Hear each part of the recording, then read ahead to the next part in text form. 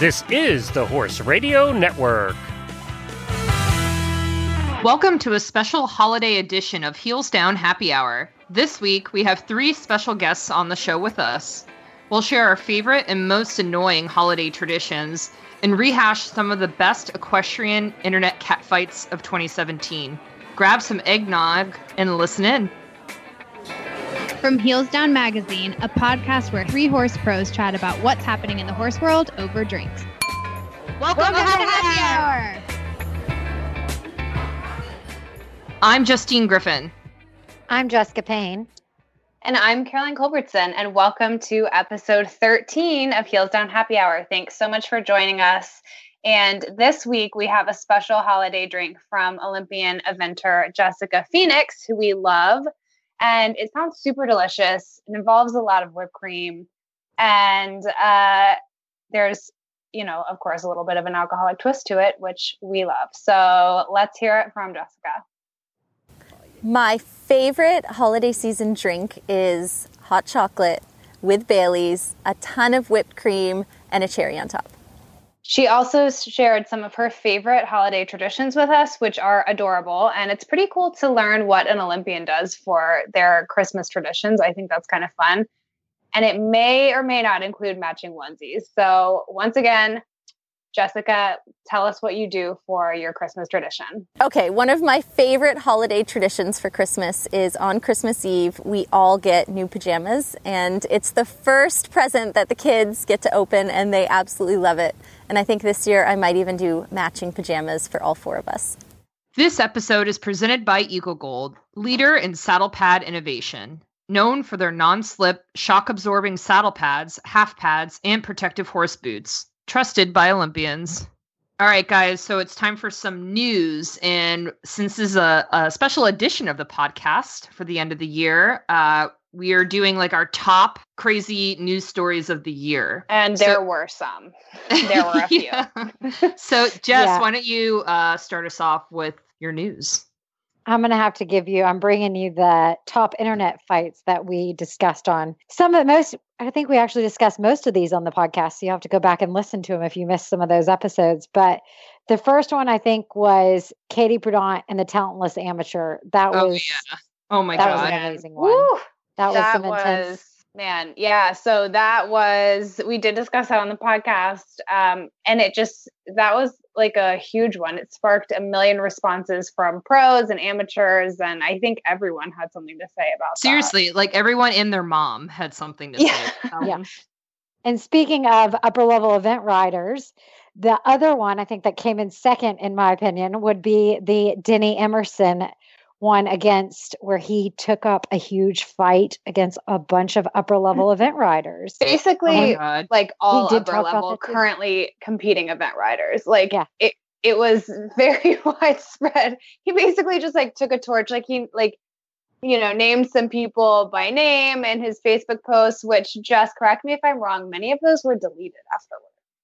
Yes, most of them were deleted. It was like very Grinchy, curmudgeon-y of him. You know what I mean? Like in the holiday spirit. Not very holiday spirit. No, it was the anti-holiday spirit. And I just think it's like it's so one of those things where like people, stay up late at night and they post really grumpy comments and they like fight with each other. And then they wake up the next morning and they're like, oh man. And then, you see this like mass deletion chain of all of their posts. Like, it was really ugly. They all needed a yellow card for that. And I think not last but not least on my list was when, and this wasn't much a catty fight, but when the show jumpers decided to complain about the entry fees in North America versus Europe. And so that was a pretty good one, saying that basically people pay more to compete in North America than they do in Europe. But I mean, we don't know. Well, which, is true. But it was interesting to see a bunch of show jumpers really kind of unionizing to speak up about this. I feel like the last year or two, like the IJRC and just, even show jumpers are not involved in riders clubs, have been very outspoken on their social media about, the Say Yes campaign. And, there was the big thing about harmonizing of entry fees.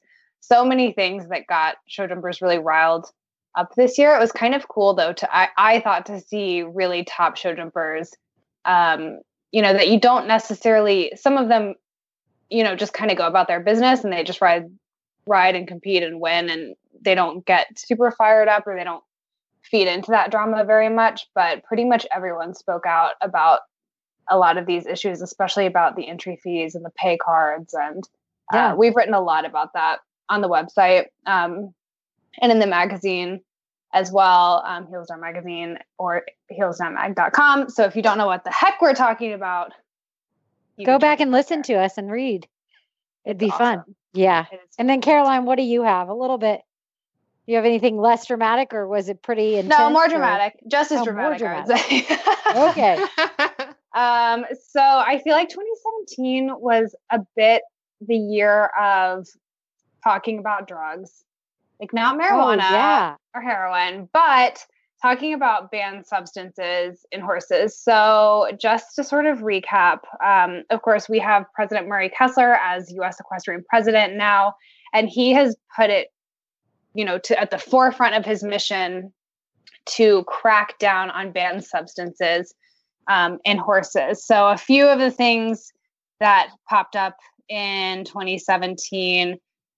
So drugs and medication fees were increased because President Kessler said, this increase is necessary to quote unquote fund the battle against cheating on the field of play and to defend the findings of the hearing committee in the courtroom. So essentially, everyone is having to pay a little bit more because he made it clear that he's very serious about cracking down on this. And we did see a lot of cracking down on banned substances. Just to name a few, because we've discussed a few of these on the podcast. And of course, you can go listen to old episodes.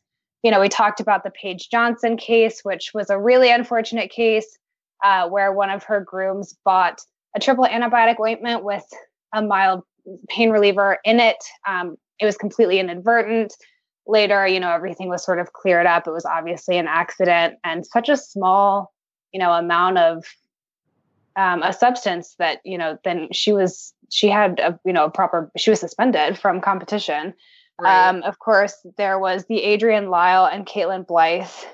They were both suspended for a supplement contamination, which was completely inadvertent. They were feeding their horses something that they didn't, that they didn't even realize was, they were feeding something illegal because that substance was not supposed to be in the supplement at all. We did a really thorough article about feed contamination in Heels Down Magazine. So that went over absolutely everything. The laboratories are so crazy, like good at finding tiny, minute little amounts and traces of drugs. Yeah.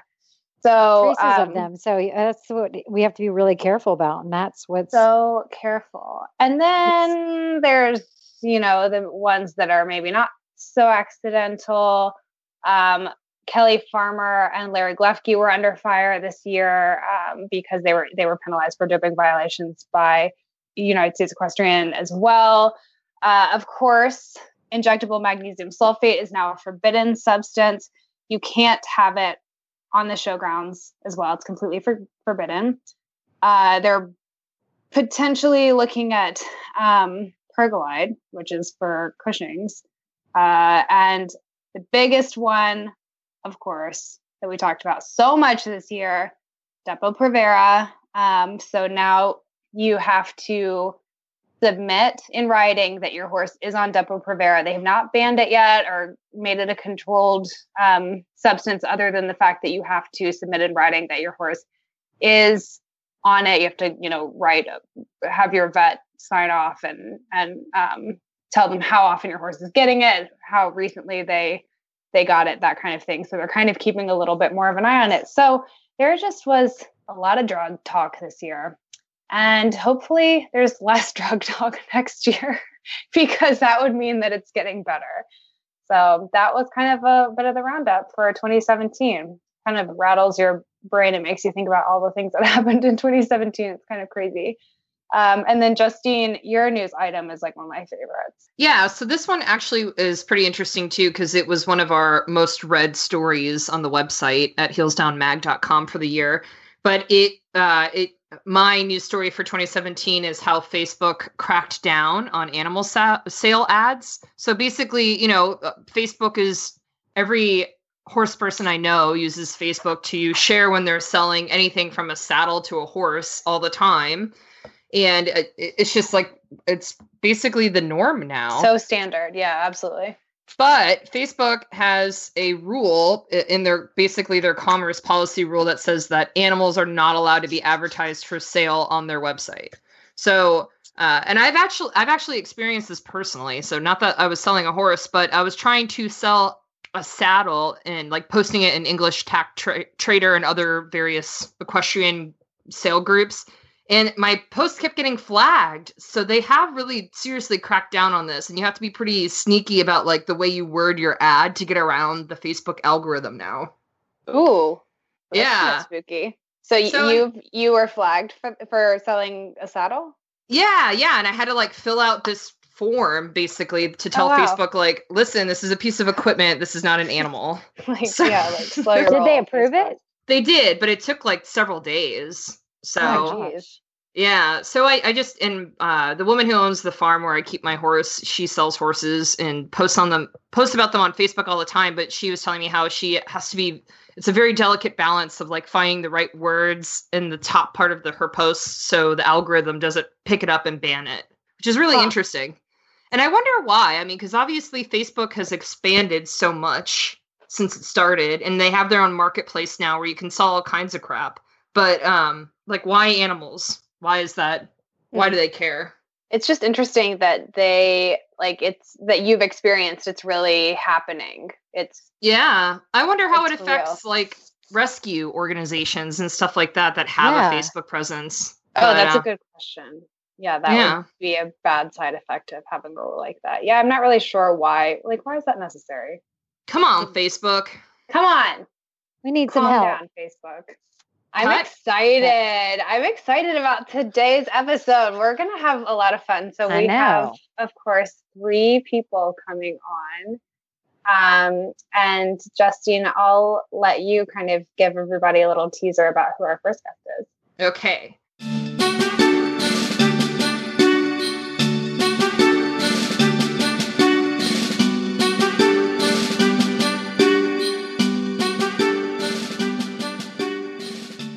All right, so we have a very special episode for you guys this week in that instead of our usual segments, we have 3 really cool, wonderful guests on the show. And our first one, I'm really, really excited to introduce Terrence Prunty, who is a hunter, rider, and trader with Rendezvous Farm in Grafton, Wisconsin, alongside Cookie Beck.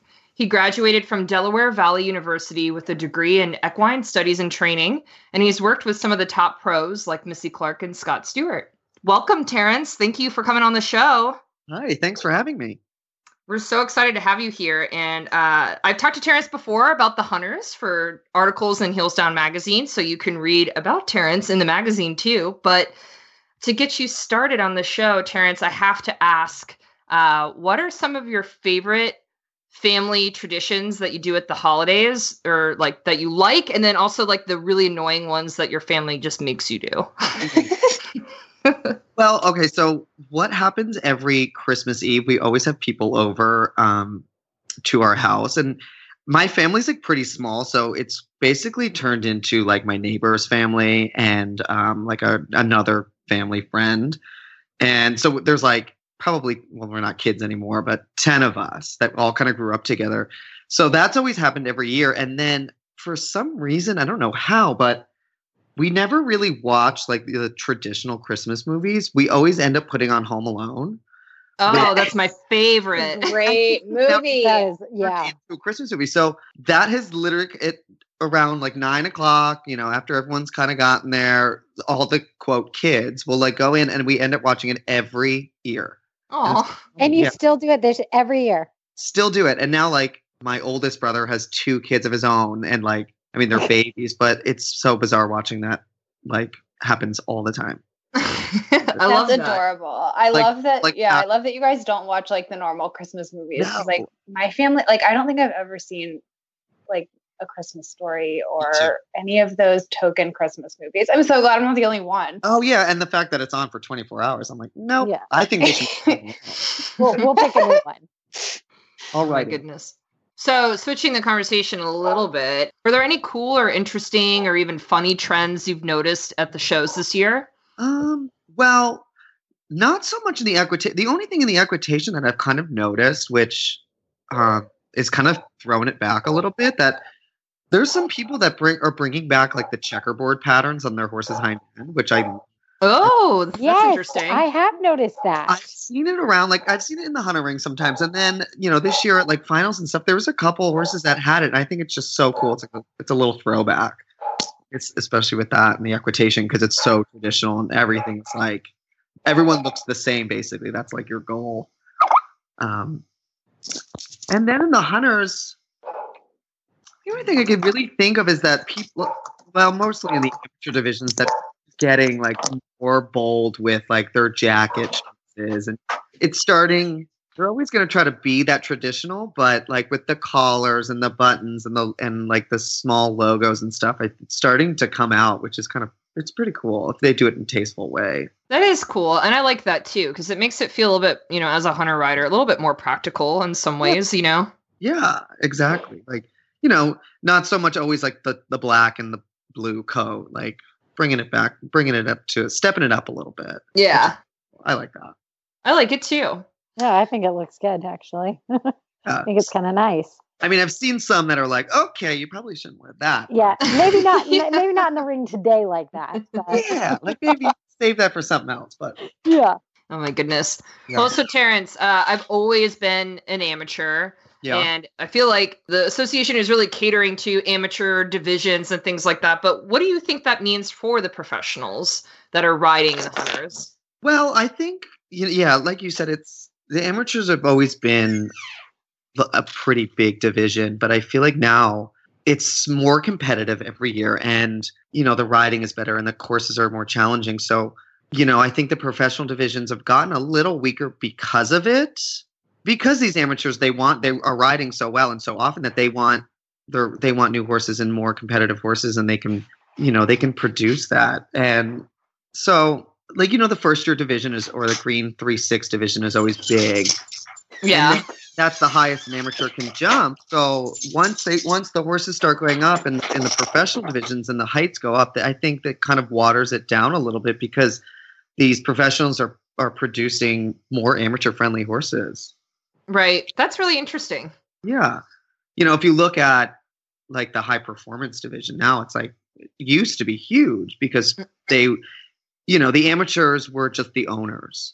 And now they're riding, and they're competing against these professionals in like hunter derbies, and you get your bonus points towards your division. So if if you're an amateur or junior and you do a hunter derby and you ribbon, that gives you a ton of points towards indoors and Devon. So it's an incentive for these amateurs to kind of step up their game and really start riding against the professionals, which is cool. Are the pros cool with that though? Is it like a shared experience where everyone is fine with it, or is there some contention there? So, I think it's a conversation that they have, but yeah, I think so. From at least the professionals that I've worked with. I'm sure there's some that don't, but right. Interesting. Yeah. So what is your favorite horse show of the year? In all of 2017, what was your favorite horse show this year and why? My favorite horse show was always Devon. And I think just because it's so traditional and it's not everyone can go, and you've got to qualify for it, and there's just something about the atmosphere. I remember I used to, I guess this is going on air, but I used to skip high school and get in my car and I would drive to Devon and I would sit in the stands and watch. But it's just first time I went, I was like, wait, this horse show is in the middle of this town? It's so crazy. It is so crazy. Did you get to see any of the eventing part of the Devon? I missed it. And I was so bummed. It was kind of like that in-between week or whatever, but it's still, for anybody that has never been to Devon Horse Show, it's incredible for any parts of the weeks, because it's kind of just this historic one, and it's in the middle of a shopping center, honestly. Yeah, what's really cool about it, because it's in the middle of a town and they have the fair there, it brings people who aren't part of the horse show into the horse show. It brings, I guess, pedestrians. I guess you could say that. But, Pedestrians. is that the right word? Yeah, it works.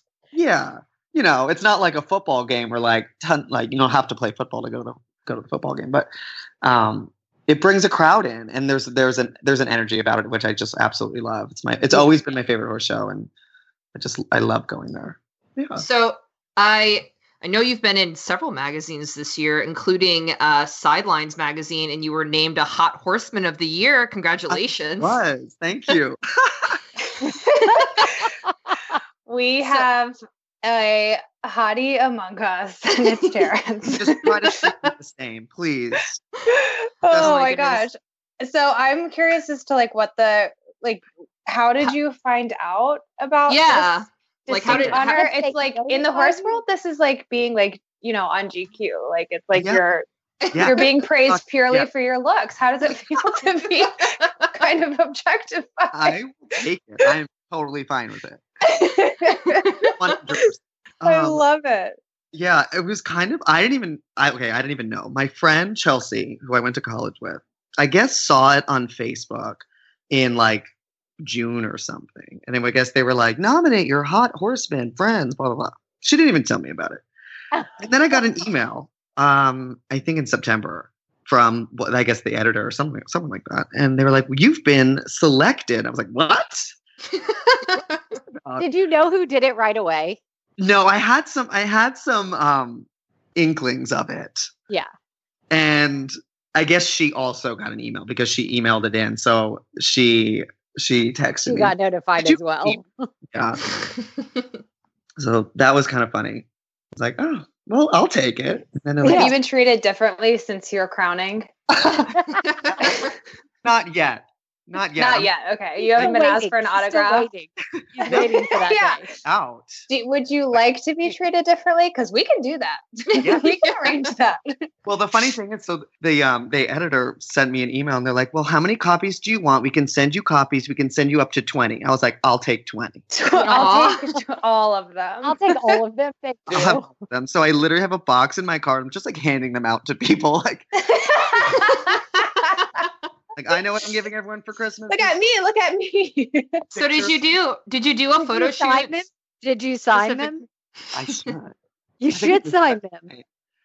No, so what they did is they just need like a high quality picture. So Gotcha. I happen to have one. Ooh. Or the way that you said that made it sound like you had one that was like really naughty. Right? Like, I just so happen to have one that would be I'm like, perfect. here's one. You know, I said, I just kept, she probably hated me because I like every day I would just send her more. I'm like, well, which one do you just pick one? Like, yeah, but also I look really good at this one. So let's check this one out. The left side, so I want that one. This one's in that picture. Oh, I love it. If we ever do like a shirtless calendar to fundraise or anything like that, can we count you in? Is that 100% a fair bet? Okay, perfect. Yeah, I'm in. It didn't even stutter. Like it was like right off the bat. Like, let's start it now. Like you heard it here first. You heard it here, lady. 2018. I love it. I love it. Terrence, thank you so much for coming on and you're so welcome. Talking to us and putting up with us and letting us prod you about being a hot horseman. Again, if I can get a date out of it, I'm in. All right. Love it. You're the best. Oh, we have to have you on again. You're so much fun. Oh, I'm in. Just call me. We know people. Awesome. Thank you, Terrence. Oh, you're so welcome. Thank you. Have a good night. Thank you so much. What's better than one half pad? Two half pads. Made out of high resilience foam, the Flip half pad is the hardest working pad. This reversible pad gives you 2 color options and the ultimate support. Available in dressage and jumper shapes, this innovative half pad is more than just good looks. Get yours at ecogold.ca.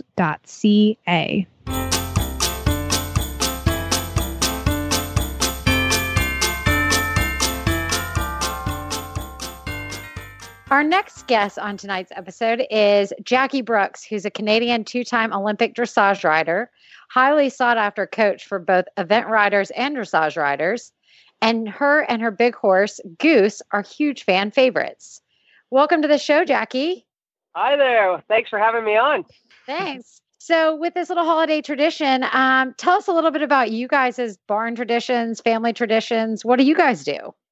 Well, actually, Brookhaven is where my family lives. I don't live there. I have the business there. But Christmas is always happens at the farm. So we have all my relatives over to our house there. And, of course, staffing is always an issue on Christmas Day. So I become the staff.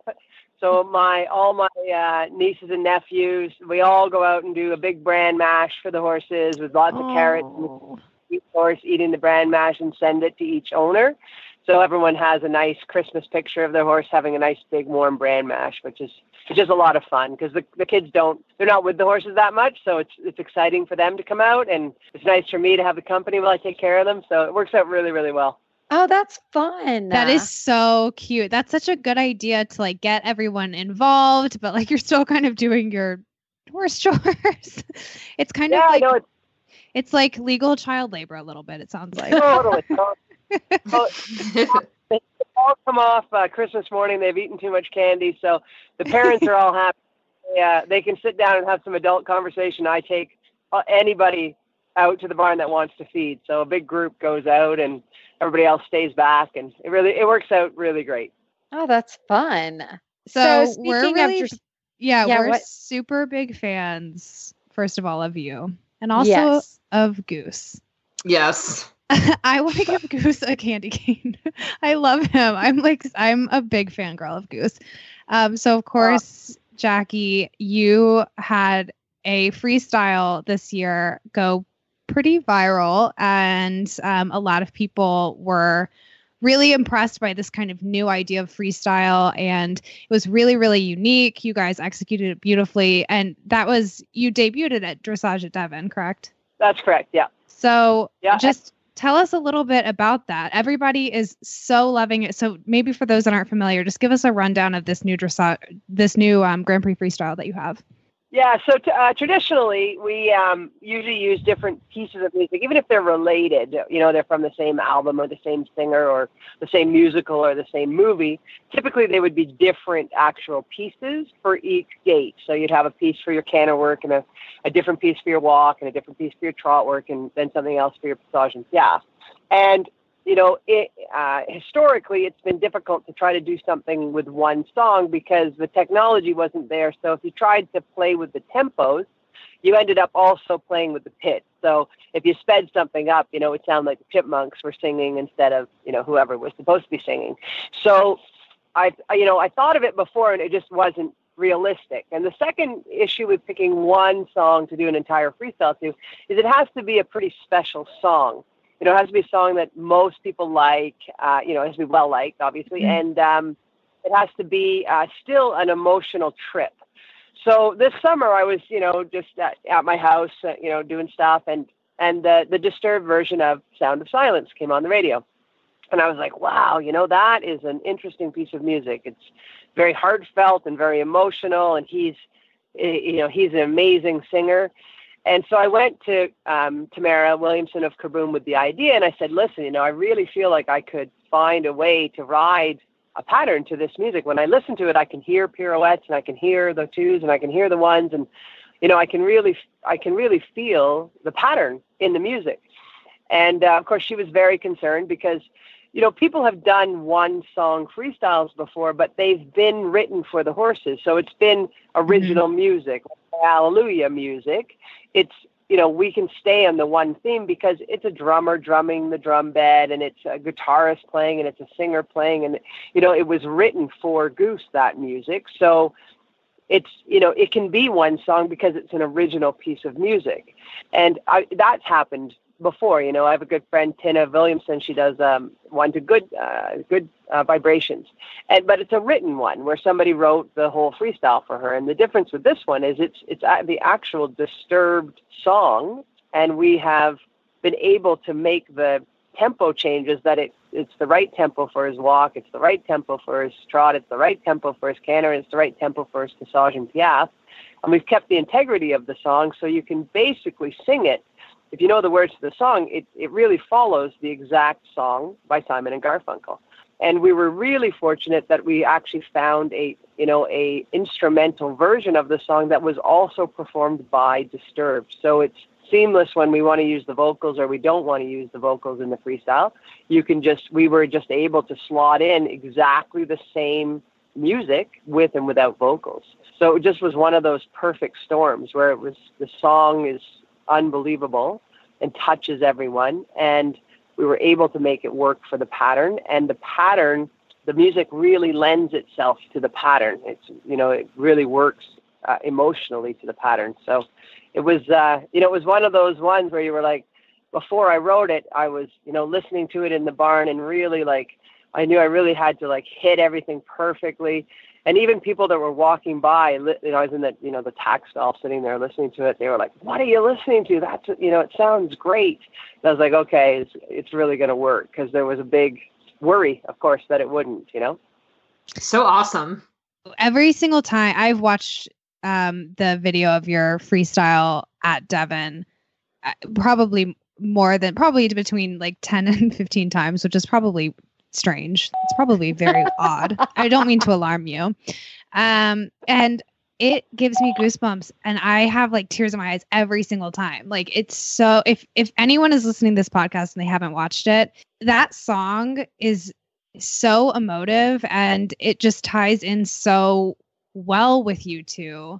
And it was so incredibly different. I'm curious, as an eventer that knows nothing about choreographing a freestyle, you said that you could sort of hear parts of the song that you thought would work well with different movements. What goes into planning that? So can you just walk us through the phases of sort of how you got this freestyle together from the time that you chose the song until the time that you knew exactly what you were going to do with it? Yeah, absolutely. So, we've done a few original ones for him. I don't know if, we have Alleluia. We did one to Les Mis. We did an opera freestyle. And in those ones, I picked the pattern in a way that I knew it would be easy for Goose to show off himself. Mm-hmm. So I didn't put anything that would challenge him or, and sort of as he was, as I was developing him, that was very important. And then we wrote the music to that. At this point in his career, he's very dependable, as you know, in the movements, and he understands exactly what's required of him, and he enjoys the freestyle. So when I did this pattern, it was the opposite. We made the music was already made, and I listened to that music, and the verses of the song lent themselves easily to the feeling that you would be listening. When he sings some of the verses, it became obvious to me anyway that it would be an extended canter to a pirouette and then come back with the changes, and that the timing of that would work exactly into the timing of the existing verses. So I roughed those in, and then we played with some of the instrumental version to just bridge, getting, so say the canter tour, I do extended canter to a pirouette and a half, and then I come back on a bending line of twos, and then we have sort of some instrumental to get across the short end, and then we have the next verse, which is identical in its tempo and its rhythm, but it's obviously the next words, and I go extended down to the pirouettes and come back in the ones. And that was, became obvious to me just sitting in my living room chair. I could hear it, and I knew that's what I had to do to that part of the music. And really, once we kind of got it together, everything kind of came because of the emotional feeling. I think it felt to me like a half pass, and then it felt to me like an extended, and it felt to me like the twos, and we just built it on the song rather than built the song around the pattern. And that is the first time I had done it that way, which is why I think it works so well. Yeah, that's incredible.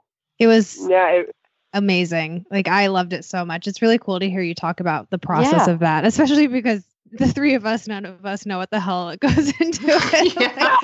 I always watch those and I'm like, how did they do that? Always just sitting there in the stands, slack jawed, just how did they do that?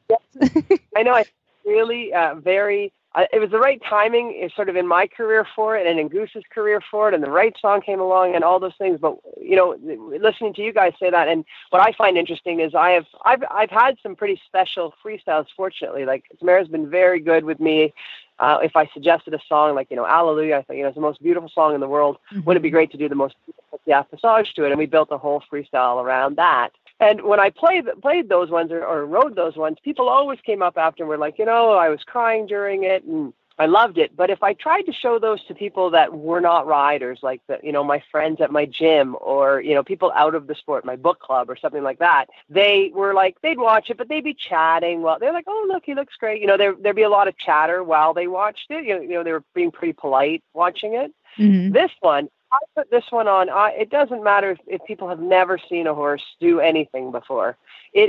People will watch it start to finish and not say a word. Like they're just drawn immediately into it, because I think it just speaks to people on the musical level, the lyrical level, then the horse doing it to the music.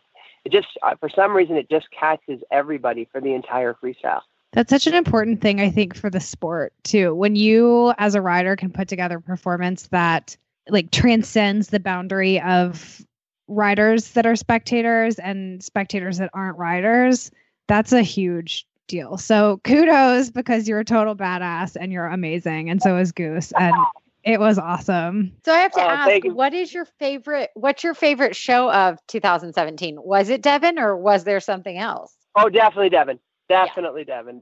That night, and Devon is special to me anyway. It's one of those shows where, it's under the lights, and Blainville used to be like that too, because a lot of the town comes out to support it. And you have a lot of people from, different, you got kids out there, you got, people that just live in Devon are there. And a lot of people make the trek to Devon, for just because it's so special. And with the old stadium and, the lights at night, it's just a really special venue. And then for him to step up in that, for the first ride through of that, and he was flawless really in it. It was just one of those nights where you're like, you just hope in your life you get one or two moments like that, that they're the reason we keep going, something like that. Wow. Those are the nights that give you goosebumps. Okay, goosebumps. That's funny. I didn't plan that. Unintended. That was awesome. So, Jackie, I know that you coach both riders who, only ride dressage, but also eventers. And I was wondering what is that like? What are some of the, the funniest, most intense, who works harder, your dressage riders or eventers? Funny. It's a different personality in each sport in terms of just, how much adrenaline you're after, really. The eventers are obviously big adrenaline junkies, especially with, cross country. But I think the drive and the attention to trying to make it great and working hard, I think the sport is too difficult if you don't have that personality. We all know, we spend that half an hour on the horse, 40 minutes, and the rest of the day is spent feeding them, mucking them, turning them out, taking care of them, changing their blankets. It's a full commitment, a horse. It's just 7 days a week, So the personalities are more alike than you would think. What I enjoy is I come from a more of a sport background, and my teaching isn't exactly standard. Because I was, a swimmer and a skier, and, if you name a sport, I probably tried it. And I probably tried to get quite good at it. And I lived in downtown Toronto. So, apart from 2 weeks at summer camp or a month at summer camp, and then in my late teens and a weekly riding lesson at a riding school, I really didn't ride seriously until I had graduated from university. And that's when I met Ashley and went into dressage, because she was, that was her sport and she was amazing at it. And I was totally drawn to it. But before that, my background is so much sport that when I teach dressage, it's more the sport of it. It's, how do we athletically prepare the horses to do the test? How do we get them to understand the balances that are involved and, go beyond just pulling on a bit and kicking with a spur. So I find that the dressage riders are enjoying it. It's because it's a fresher perspective to how to teach dressage, getting away from the military drilling and getting more towards, the same thing you guys like about Goose's Freestyle, that it's more of an athletic partnership. And I think the eventers, they have realized that they need that athletic partnership to solve those cross-country questions. So when you give them permission to ride dressage in the same way that they ride cross-country, that's also a relief to them, that they can apply all this knowledge they already have from jumping and from going cross-country and just apply it to the dressage. Then it really, for them, it also opens up a huge door that, the dressage is actually fun. And I've had a few of them say that, like they're like, you know what, I can't believe it. I'm actually having fun learning this now. Imagine that, huh? Wow. Imagine that. Do you have a favorite eventer to coach? I'm really rooting for the eventers here, if you can't tell. Well, I came on board. David O'Connor brought me on board when he was coaching for the Canadians, and I already had a pocket full of them, like Jesse Phoenix and Diana Burnett, and a few of them have ridden for me for longer than when David came on board. And it was actually Jessica Phoenix, when David was hired, that said to him, "This is my dressage coach. Can we bring her on board going into the London Olympics?" And he came into my arena, and I had to give an audition. I had to teach Jess in front of him to see if it was something that he wanted to do. And as it worked out, I made the team for London myself, and the dressage horses were there for the entire time. So I had my own accreditation and everything. So I was able to actually warm up all four of them for their dressage at the Olympics, which was, an amazing experience for me. And I was very lucky that David really handed me that job. And then when he went from Canada to the States, he brought me with him. So I went and started teaching a lot of the up and coming high performance American event riders, and I kept the Canadians as well.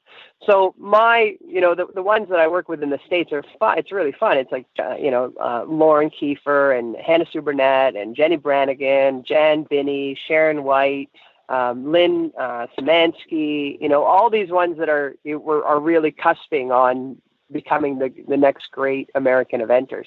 So that's been a fun journey, helping them for the last 4 or 5 years. And, going from, where they were excited to get us, even just to get a change, to like being like, okay, you guys, you need to be able to do 4s and 3s to really present a flying change, or, really getting the basics of everything going, that they can start winning the dressage. Because their favorite line, my vendor's favorite line, is to tell me over and over again that it's not a dressage show. And then I have to always fire back right away, unless you're really good at cross country and jumping. And but it is a dressage show. So let's win the dressage, and then let's win everything else, So they're amazing riders. So all those, the people that I teach eventing, I think are probably some of the best riders in the world.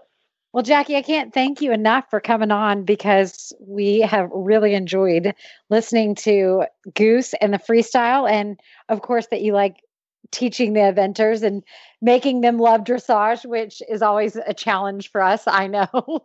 Thank you so much for coming. We've really enjoyed it, and look forward to talking with you again soon, and have a happy holiday and Merry Christmas. Yeah, thank you. And I just have to also just make the plug for Echo Gold, because Patricia and her family are such amazing people, and they have supported me. Amazing. We love them. Since I was doing my first dressage, I did, and anything you need, they bend over backwards to make everything happen for you. And then you look at Patricia, and you look just how forward thinking with these podcasts and the Heeltown magazine, and how much she brings communities together, and they're just amazing people. So just want to wish them the happiest holidays as well, and thank Patricia just for existing, really. Thanks so much for saying that. Wow. Yes, you are the best person ever. I know. On our podcast every time. I know. Jackie can be our second guest every time. You're like, okay, Jackie's coming on. She's like, I'm never coming on this podcast again. No, I'm not coming back. I'm sad it's coming to an end. Thank you so much, Jackie. Thank you so much. Guys. We had so much fun. Yeah, it's great. So anytime, give me a call. Now you know my number. Yes, absolutely. And we will see you at more event shows. Yes, you will. You will. I'll look forward to it. See ya. Bye. Thanks. Holidays.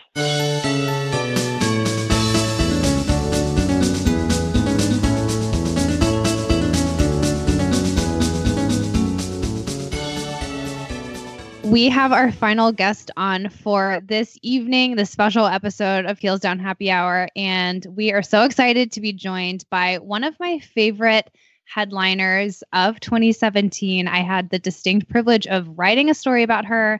She's a total badass. We have Leslie Wiley on with us. She's a writer and a writer from Knoxville, Tennessee, whose job writing and editing for websites Eventing Nation, Horse Nation, and Jumper Nation have taken her on some unusual journeys, mostly recently including participating in a 1,000-kilometer horse race in Mongolia called the Mongol Derby, which is just bananas. And we wrote a whole story about it in Heels Down magazine. It's so amazing.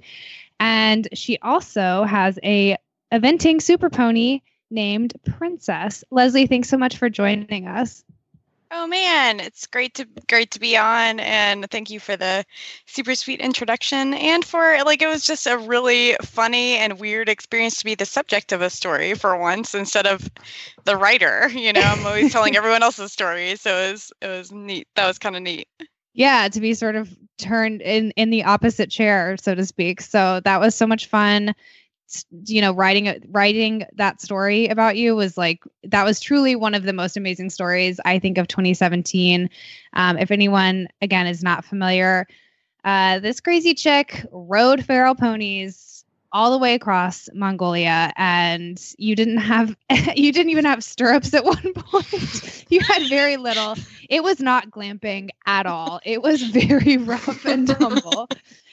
So we dubbed you our craziest idea of 2017 winner. It was an honor. Yeah, definitely. So, of course, as a equestrian journalist, which Justine and I are as well, we can relate to kind of the craziness of that profession and that lifestyle. But you're going to be home over Christmas, right? So tell us a little bit first about your holiday traditions. Yeah, I don't know. I feel like I have some long-standing sort of grievances with Christmas, some real emotional baggage, because I grew up a kid. Every Christmas I was like, "Dear Santa, I just want a pony," and I would never get a pony, and then I'd be like, "Why does Santa hate me?" So, oh my God, give me a pony.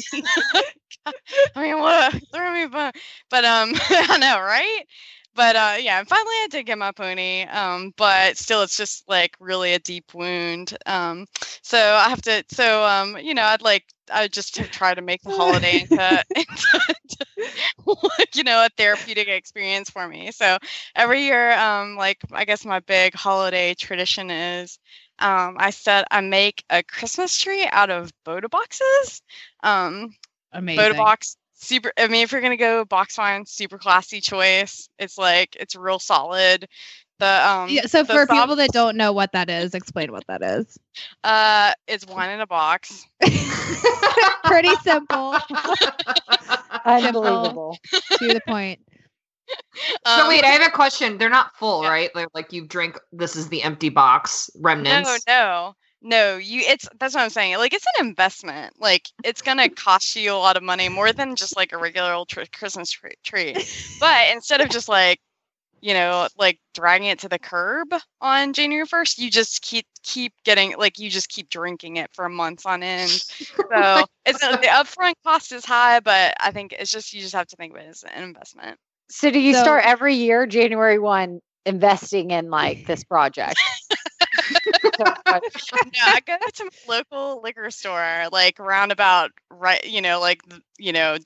sometime in December, and I buy out all of the green Boda box that they have, which is their Chardonnay and their Sauv Blanc, and they're like, you have a problem, lady, and I'm like, no, I'm just making my Christmas tree. and then you've made the down payment, and then you just get to keep reaping the benefits throughout the year. I'm just making my Christmas tree, guy. Yeah, and you just like set it up in the corner, like just like a real, like stack it up into sort of a pyramid, wrap it up with tinsel lights, like hang some ornaments off the like my little God. spigots, put a bow on top, boom, Christmas tree. We definitely need a picture of this. Yeah. Yeah, I'll send you a picture. My question is like, do you have family over at your house? Like, how do others feel about your habit? Yeah, no, not so much family. But my friends are always like, they get excited to come over. Oh, I bet. Yeah. I mean, if they I tap the Christmas tree. Yeah. If I was your neighbor, I would just like stroll by every evening at 6:30 and just walk in your house. Hey, what up? Like, just take it the left side today. Yeah, you got to keep it balanced so it doesn't topple over. You've got to drain them equally. There's some nuance to it, you know. I feel like your husband must be either a very patient or like a wildly crazy fun person to put up with this. He's sort of my counterbalance. Like he really does, like he puts up with me like a champ, which cannot be easy. A lot of times, like when I presented, you know, like pitched the idea of like, hey babe, I'm gonna go do this like little horse race thing in Mongolia this year, you know, he's super supportive, but also like sort of my keeps me from just like flying off the edge of the earth, I think, which is I think you tried pretty hard to do that when you went to Mongolia to ride feral ponies. So my question is, you're a few months post race. Do you feel like you've fully recovered? Yeah, you know, it feels now at this point kind of like this weird dream, you know. Like it was like it happened in like a different lifetime or something like that. Like your brain is like blocking it out. Like, Leslie, don't think about it. Yeah, exactly. Like you're walking through like Walgreens or whatever, and you're just like, that wasn't real. I don't know, you know. But yeah, and definitely writing about it was a cathartic thing. Like it was tough. It was incredible. The landscape was incredible. The horses are incredible. The people are incredible. But there was definitely, you know, it's definitely a challenging experience also. Yeah, my fiance actually has always wanted to go to Mongolia. And so when we were talking about honeymoon destinations, he wanted to go to Mongolia. And I had just written that story. And I was like, no. I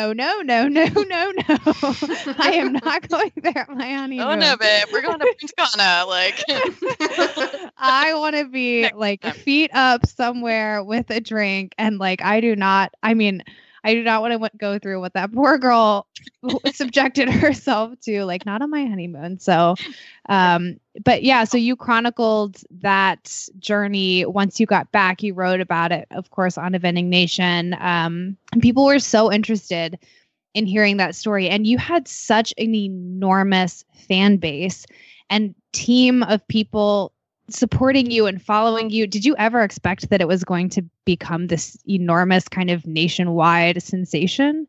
Absolutely not. You know, I did not see that coming at all. Actually, one of the first things someone said to me after I crossed the finish line at the Derby was one of the sort of social media liaisons for the Derby came up to me. She's like, "You're the darling of the Derby. You're huge on Twitter." I'm like, "What?" I'm just glad. Like, I'm like so removed from any sort of first world anything right now, including Twitter. Like, I'm just like, I'm just glad I'm alive. You know, like I just like take a shower for the first time in 2 weeks and yeah, like have some civilization. So yeah, I didn't see that coming, but it was completely awesome. And honestly, the support that I knew that I had when I went out to do the race was something that really got me through. And when things got tough, I think about everybody that was back home that was cheering me on. And even though I didn't really realize that to the extent that they were cheering me on in like real time, but the people that had gotten me there and that really kept me going. Yeah, it was really incredible because of course I was in the States and I knew that you were doing this, and just to see how many people were staying up all night to follow you on the little GPS tracker and follow all of the Twitter updates, because of course there's also a huge time difference. And it was this incredible thing to see. And it was, of course, almost a 2-week whole ordeal by the time it was all said and done. Did you ever think about quitting? Like, I know you had some really, really hard obstacles. You lost all of your belongings. Your horse ran off. It's hot. It's cold. It's terrible. Did you ever have that thought of, can I just not do this and go home? Oh man, on day 2, like at the end of day 2, I was literally like treating myself for hypothermia. It was a brutal day. I knew I was hypothermic. I luckily had this was before the pony like ran off into the sunset with all my stuff on day 3. But on day 2, I had an emergency blanket. I had like some resources, and I was just like kind of like treating myself for hypothermia. And I was just like, this seems like enough of a story, right? Like I can go home and write just about this 48 yeah, like hours. I've done my work. I've suffered enough. I can be done in 48 hours. Right. Seems like, doing another 7 days of it just seems completely insurmountable for sure. So you have roughed it in Mongolia, but you've also roughed it in some hotel rooms as an equestrian journalist, which I have not been to Mongolia, but I want to say that I have a hankering that you've slept in some places that were maybe sketchier, being a horse show reporter and a journalist, than being in Mongolia racing across the country. Do you have a horse show reporting nightmare story that you can share with us? I mean, so Vending Nation, I know I travel all around the world covering events for them. They're like pretty low budget. And so we're like, always looking for like, what is the very cheapest place? Like, who do we know that has a floor that you can sleep kind of? But this summer I really took it to the next level because like, I'm not saying I'm a princess, but I like my creature comforts. I like my king size bed. I like my like little soft kitten under my arm. I like, my temperature, climate controlled, night. I'm a little bit of an insomniac anyway. So I was like, okay, I got to get over that real fast and I did, because in Mongolia there was just, I mean, at night you were just like, oh my God, like, is a rat gonna crawl on my face? Like, am I gonna get raped? Like it's like this is not ideal. Like, this is a real struggle bus sleeping conditions. And yes, that would qualify as struggle bus sleeping conditions for sure. Yeah, literally, I was like swatting. You're just like like get off my face, mouse. And or like sleep, or like after the pony ran off with my sleeping bag among everything else that I had with me, which was not much. It was like we were allowed to carry 11 pounds, but I didn't even have my sleeping bag, and it gets cold at night, so I was just like sleeping under rugs on the bare ground, like with maybe other riders like would pile their coats on top of me. So anyway, so it was rough. It was rougher than I even thought it was going to be. But to prepare, I thought I should probably put myself in some random some real rando like sleeping situations, and like, of course, like a Vending Nation was all about it because it's less money. Like, oh, Leslie she doesn't need a hotel room because she's Airbnb a teepee or just sleeping in her car or whatever. So yeah, definitely slept in some interesting places. When I went out to Rebecca Farm, I Airbnb'd a teepee on a bison farm, which is kind of amazing. Even though, like, I'm sorry, repeat that, please. Yeah, Airbnb a teepee. Place. Airbnb is amazing because you can like find anywhere. Like, you can sleep in like a giant shoe in the Netherlands, or like or a windmill or whatever. Like, there's just like, what do you want to sleep inside? Like, there's probably an Airbnb for that. And so, I mean, technically, Leslie, you can sleep in those places without booking it on Airbnb, right? Yeah. Like, I don't think you have to pay for those. No one's probably going to know if you sleep in a windmill. You can just go.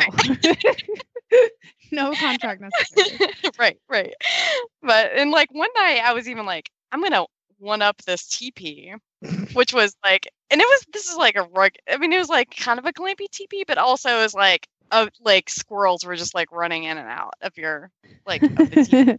But I was like, okay, I'm gonna one up this. I'm gonna sleep after the competitors party on Saturday night. I'm gonna go out and I'm gonna sleep on a cross country jump on the cross country course. And I like found the one. It was jump 19 on the advanced course. It was kind of covered in they'd sort of like covered in oats. Like it looked like a train car.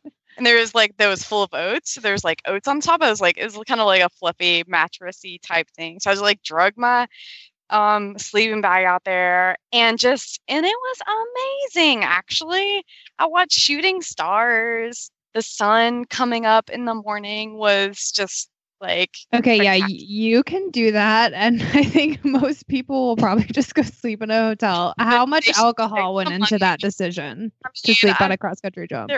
There may have been like, it was there's part of me just saying like, but but the real like final test was I don't remember where I was going or coming to even, but I was flying through the Newark airport and I had like a late night flight in, and then I was flying out in the morning, and I was like, we gotta do this, Leslie. We're just gonna sleep in the Newark airport, and oh my God, nowhere worse on the planet. It's terrible. No. Like curled up, fetal position in my suitcase, and you can't even stay in the turn. You have to get kicked out where there's actual homeless people sleeping, also all around you. And so, this is the airport that has on its trash cans, no needles. Little signs this is Newark Airport. Yeah, it's beautiful. It's beautiful. You guys don't know this, but it's not. The song isn't by Alicia Keys. Isn't New York? She's singing about Newark. It's a real destination. I live 15 minutes from Newark, so Jersey strong. Hooray! Oh my goodness. Leslie, but when I slept there, I was like, okay, I can do anything. This is my final test. Yes, you passed. That's disgusting. So Leslie, I have a question. What is, since you always report and everything else, what we've gotten over a bunch of news items and stuff for 2017. What was your favorite news item for 2017 that you thought of any discipline? What was your favorite? Of any discipline? Yeah, if you picked one, what would be your one favorite news item? Oh, I don't know. It's one giant, it's like a great big blur because I report on news every single day. I know. So that's how I was like. And, what I really love are the little stories, the little bitty stories that I get to do on adult amateurs that are just out there making their way or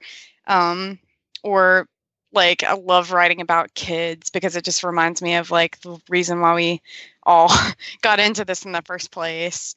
So I'd say probably my favorite stories were the ones that weren't necessarily headliners, Yeah, those kind of smaller, heart-tugging.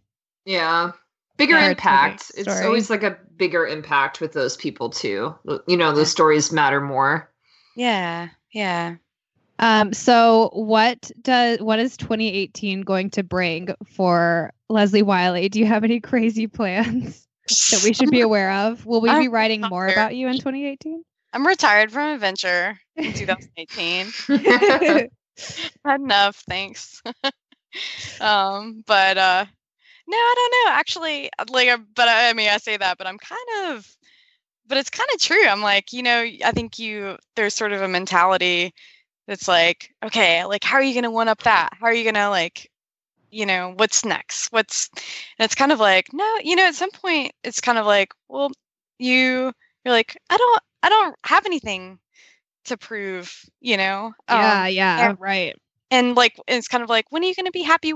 Just be fully 100% happy with yourself and just proud of yourself and not, where you're at now and not what's, your sort of approval, self-worth be contingent on what's the like chasing the next accomplishment and getting the next goal checked off your list. I love that. I think that that's like such a good kind of like mini resolution almost, is just to sort of be still and happy kind of where you are. I love that, especially somebody coming off of such a not so crazy journey.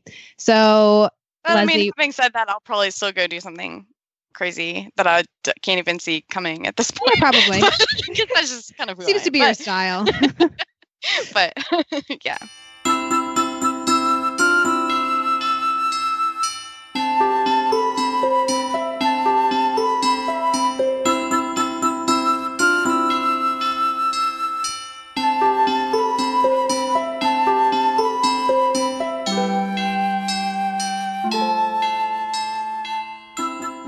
Heels Down Magazine delivers an original, thought-provoking, inspiring stories to your phone in an interactive package every month. Subscribe for a year and get 2 months for free. So it's that time. We're going to do Rose and Thorn.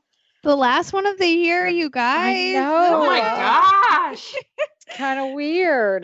So crazy. So let's do it a little different this time. Let's do best and worst of 2017. Oh, I like it. Yeah. I like it. Macro. Very So- cool. We're doing it with Leslie too. Yeah. She's still here. Oh. Yeah. So Leslie, So put your Leslie, you have to thinking cap think on. of- yeah, we'll let her go last. As you know, as a special guest, we let her go last because it always takes us a little bit. So, Justine or Caroline, you have to lead us off. What's your Rose and Thorn of all of 2017? Ooh. And there's no skipping this time. There can't be a rose and a rose. Dang it. Wait, why are you making the rules? This was my game. I took over. You're now the president of Rose and Thorn. I I was hoping I could weasel out. I would say that my rose of 2017. Oh man, I have a lot. I have the coolest job, and that's a big rose. I mean, every day that I get to do a freaking awesome job with awesome people, and I get to be creative. I get to talk to you guys. I get to be on a podcast where I drink, for goodness sake. Like, I have really nothing to complain about. That's definitely my rose. Oh, getting engaged was fun. Everyone. A close second. Unbelievable. I mean, like, yeah, that's like a little thing. The worst of 2017 Gotta pick something. was probably on the podcast where we talked about my vagina for like 30 minutes. You brought that up all on your own, girl. Yeah, Not provoked that's right. whatsoever. People had finally started to forget that. We're bringing it back. Never forget. That was Vagina all on you. 2017, never forget. Yeah, hashtag never forget. Oh my God. Okay, Justine, best and All worst of right. 2017. I will start with a sad one. Sorry to like sober us all up, but I lost my heart horse earlier this year, and it was sudden and awful and expensive and all of the terrible things that you fear when that kind of shit happens. But my rose is that I bought a new horse, and I am starting to like him a lot, and he makes me excited about riding and my future and things that we can do in 2018. So I love silver that. lining, I guess. Yeah. Jess, what about you?